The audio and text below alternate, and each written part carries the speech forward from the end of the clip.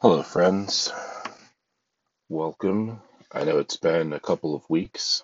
Unfortunately, I caught COVID,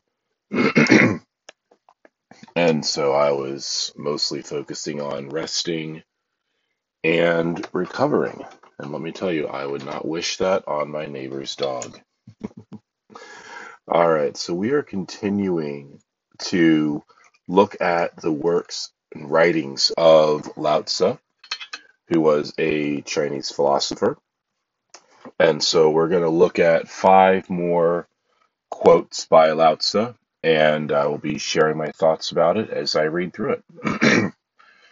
All right, so the first quote for today is: He who knows does not speak. He who speaks does not know.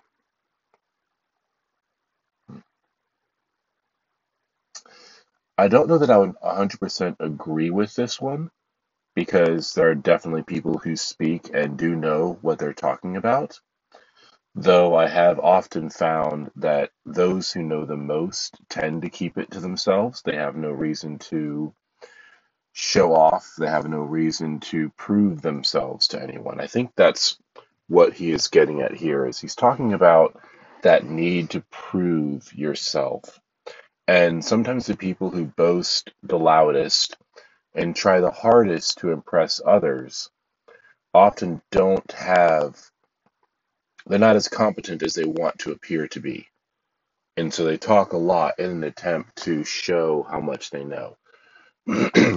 Whereas those who truly do know a lot about a topic and are fully confident in themselves have no need of proving themselves to anybody else. At least that's how I take this quote. And I think that that's an important part of life to know what you're good at and to know where you are confident. And I don't know, my brain just shorted out, so I'm going to stop there. All right, but that is a good one. I do like that. A reminder to focus on our own confidence. All right, let's move on to the next one. Knowing others is wisdom. Knowing yourself is enlightenment. Knowing others is wisdom. Knowing yourself is enlightenment.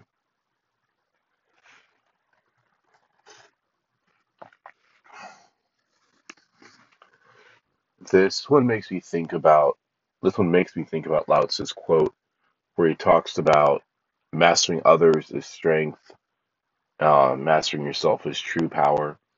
Again, he's kind of going on that theme that it's one thing to be able to observe and see through the facades that other people put up, to have discernment to understand the thoughts and feelings and emotions and intents of those around you. But the level of awareness and understanding that comes with truly knowing ourselves is so much greater. And I believe this is because we love to lie to ourselves. We love to give ourselves a false sense of security. We tend to fixate on the trivial and unimportant. And it's so much harder to focus on the right things. It's so much harder to look at ourselves with a clear lens than it is other people. It is easier for me to point out the flaws and mistakes in my friends, my neighbors, my students, my coworkers, than it is to point them out in myself. So I definitely can see where knowing yourself, truly knowing yourself, without pretense, without judgment, truly would be seen as enlightenment. And it makes you think about what Jesus says in the Beatitudes, where he talks about pulling, having a log in your own eye and yet trying to pull, a speck or a splinter out of the eye of your brother, your friend, your neighbor. And and that is very much what it's like. It's so much easier to see a tiny flaw in someone else than to see and own up to the glaring faults that we ourselves possess. Hmm. Yeah, it's a good one.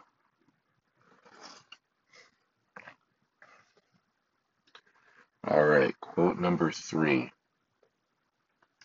A good traveler has no fixed plans and is not intent on arriving.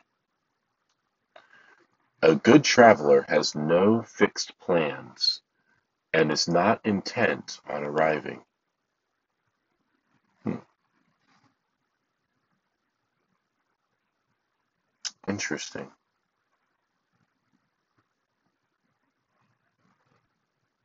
I don't know how I feel about that one. I mean, you could argue that whole thing about, life is about the journey and not the destination. I feel like I would need to have access to the rest of the writings that go with this quote to have a better understanding of the context in which he was writing this. Because I would argue that if there's a purpose to your travels, then the destination does matter, right? For example, even a metaphorical journey, when I was pursuing my master's degree, I needed to be intent on arriving at the destination, and I needed fixed plans in order to achieve my goal. But if I look at learning in general as a journey and living a life of being a lifelong learner, then I would argue that yes, this is very good. Because when it comes to learning, I do not have fixed plans currently. I'm always open to learning and growing as a teacher, as an academic, as a human being. So in that sense, I would say yes, it is good to not have a fixed plan when it comes to learning and knowledge and always be open to side roads and different things like that. And then I would say in life, I don't know. Because to meander through life without any guidance, without any goal, is dangerous because, if you don't know where you're going, then, you know, it doesn't matter where you go, I guess you could say. But if you have an end destination in mind, but you are not in a hurry to get there, then that would mean that you are open to experiences and opportunities along the way that you would not ordinarily have access to if you were only fixated on reaching the destination. So perhaps that's what he's saying. Because, say, for example, my journey to become a better teacher, right?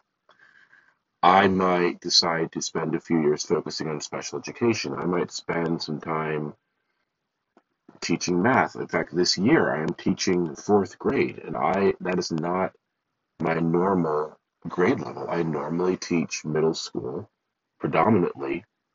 Um, last year I did teach high school, and this year I am teaching fourth grade.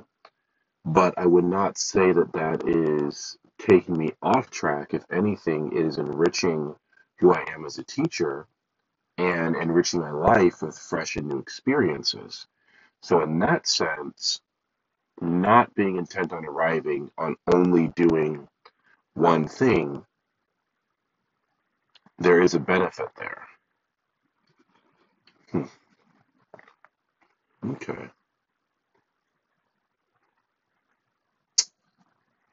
All right. I can sort of see where he's going with that one. All right. Let's move on to the fourth quote, I believe. Yes, the fourth quote. Oh, and here's one I just referenced a moment ago. He who conquers others is strong. He who conquers himself is mighty. And again, that dovetails precisely with the knowing others and knowing oneself.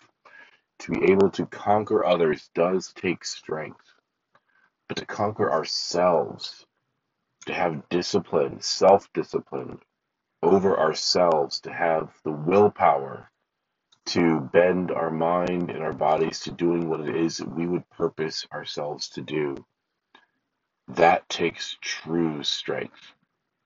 Think about it. Think about how much harder it is to convince yourself to get out of bed when you don't want to than to convince someone else.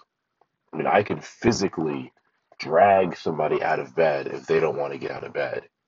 I cannot physically drag myself out of bed when I do not want to get out of bed because the will is involved in that moment. The will is fighting me.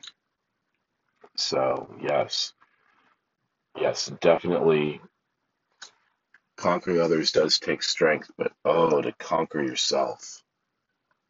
If only we could, if all of us only focused on conquering ourselves, I truly believe the world would be a much, much better place. All right. And the last quote for today: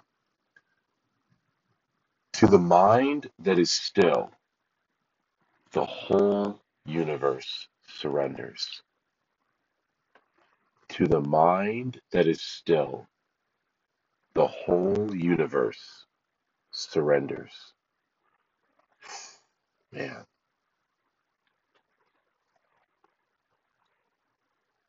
I it just makes me think of moments in life where I was stressed out about a problem, a situation I didn't know what to do with. And when I found stillness, when I was able to be calm, when I was able to let go of my stress and my anxiety, it was as though it was like I was a magical being. It was like my ability to problem solve and to figure things out was amazing and incredible. So I would definitely, I'm all about this one. When your mind is still, when you are calm, when you can settle yourself, you are able to see, you are able to understand, you are able to work things out in a way that you never can when you are stressed. I mean, think about a problem you went through or a crisis where you became incredibly stressed out and anxious, and how hard was it for you to think in those moments? Hmm. All right, friends. Well, I hope this gave you something to think about and ponder this week. Hopefully, I'll be back on our weekly schedule as my health continues to improve. But for now, it is time for your next adventure. I'll miss you.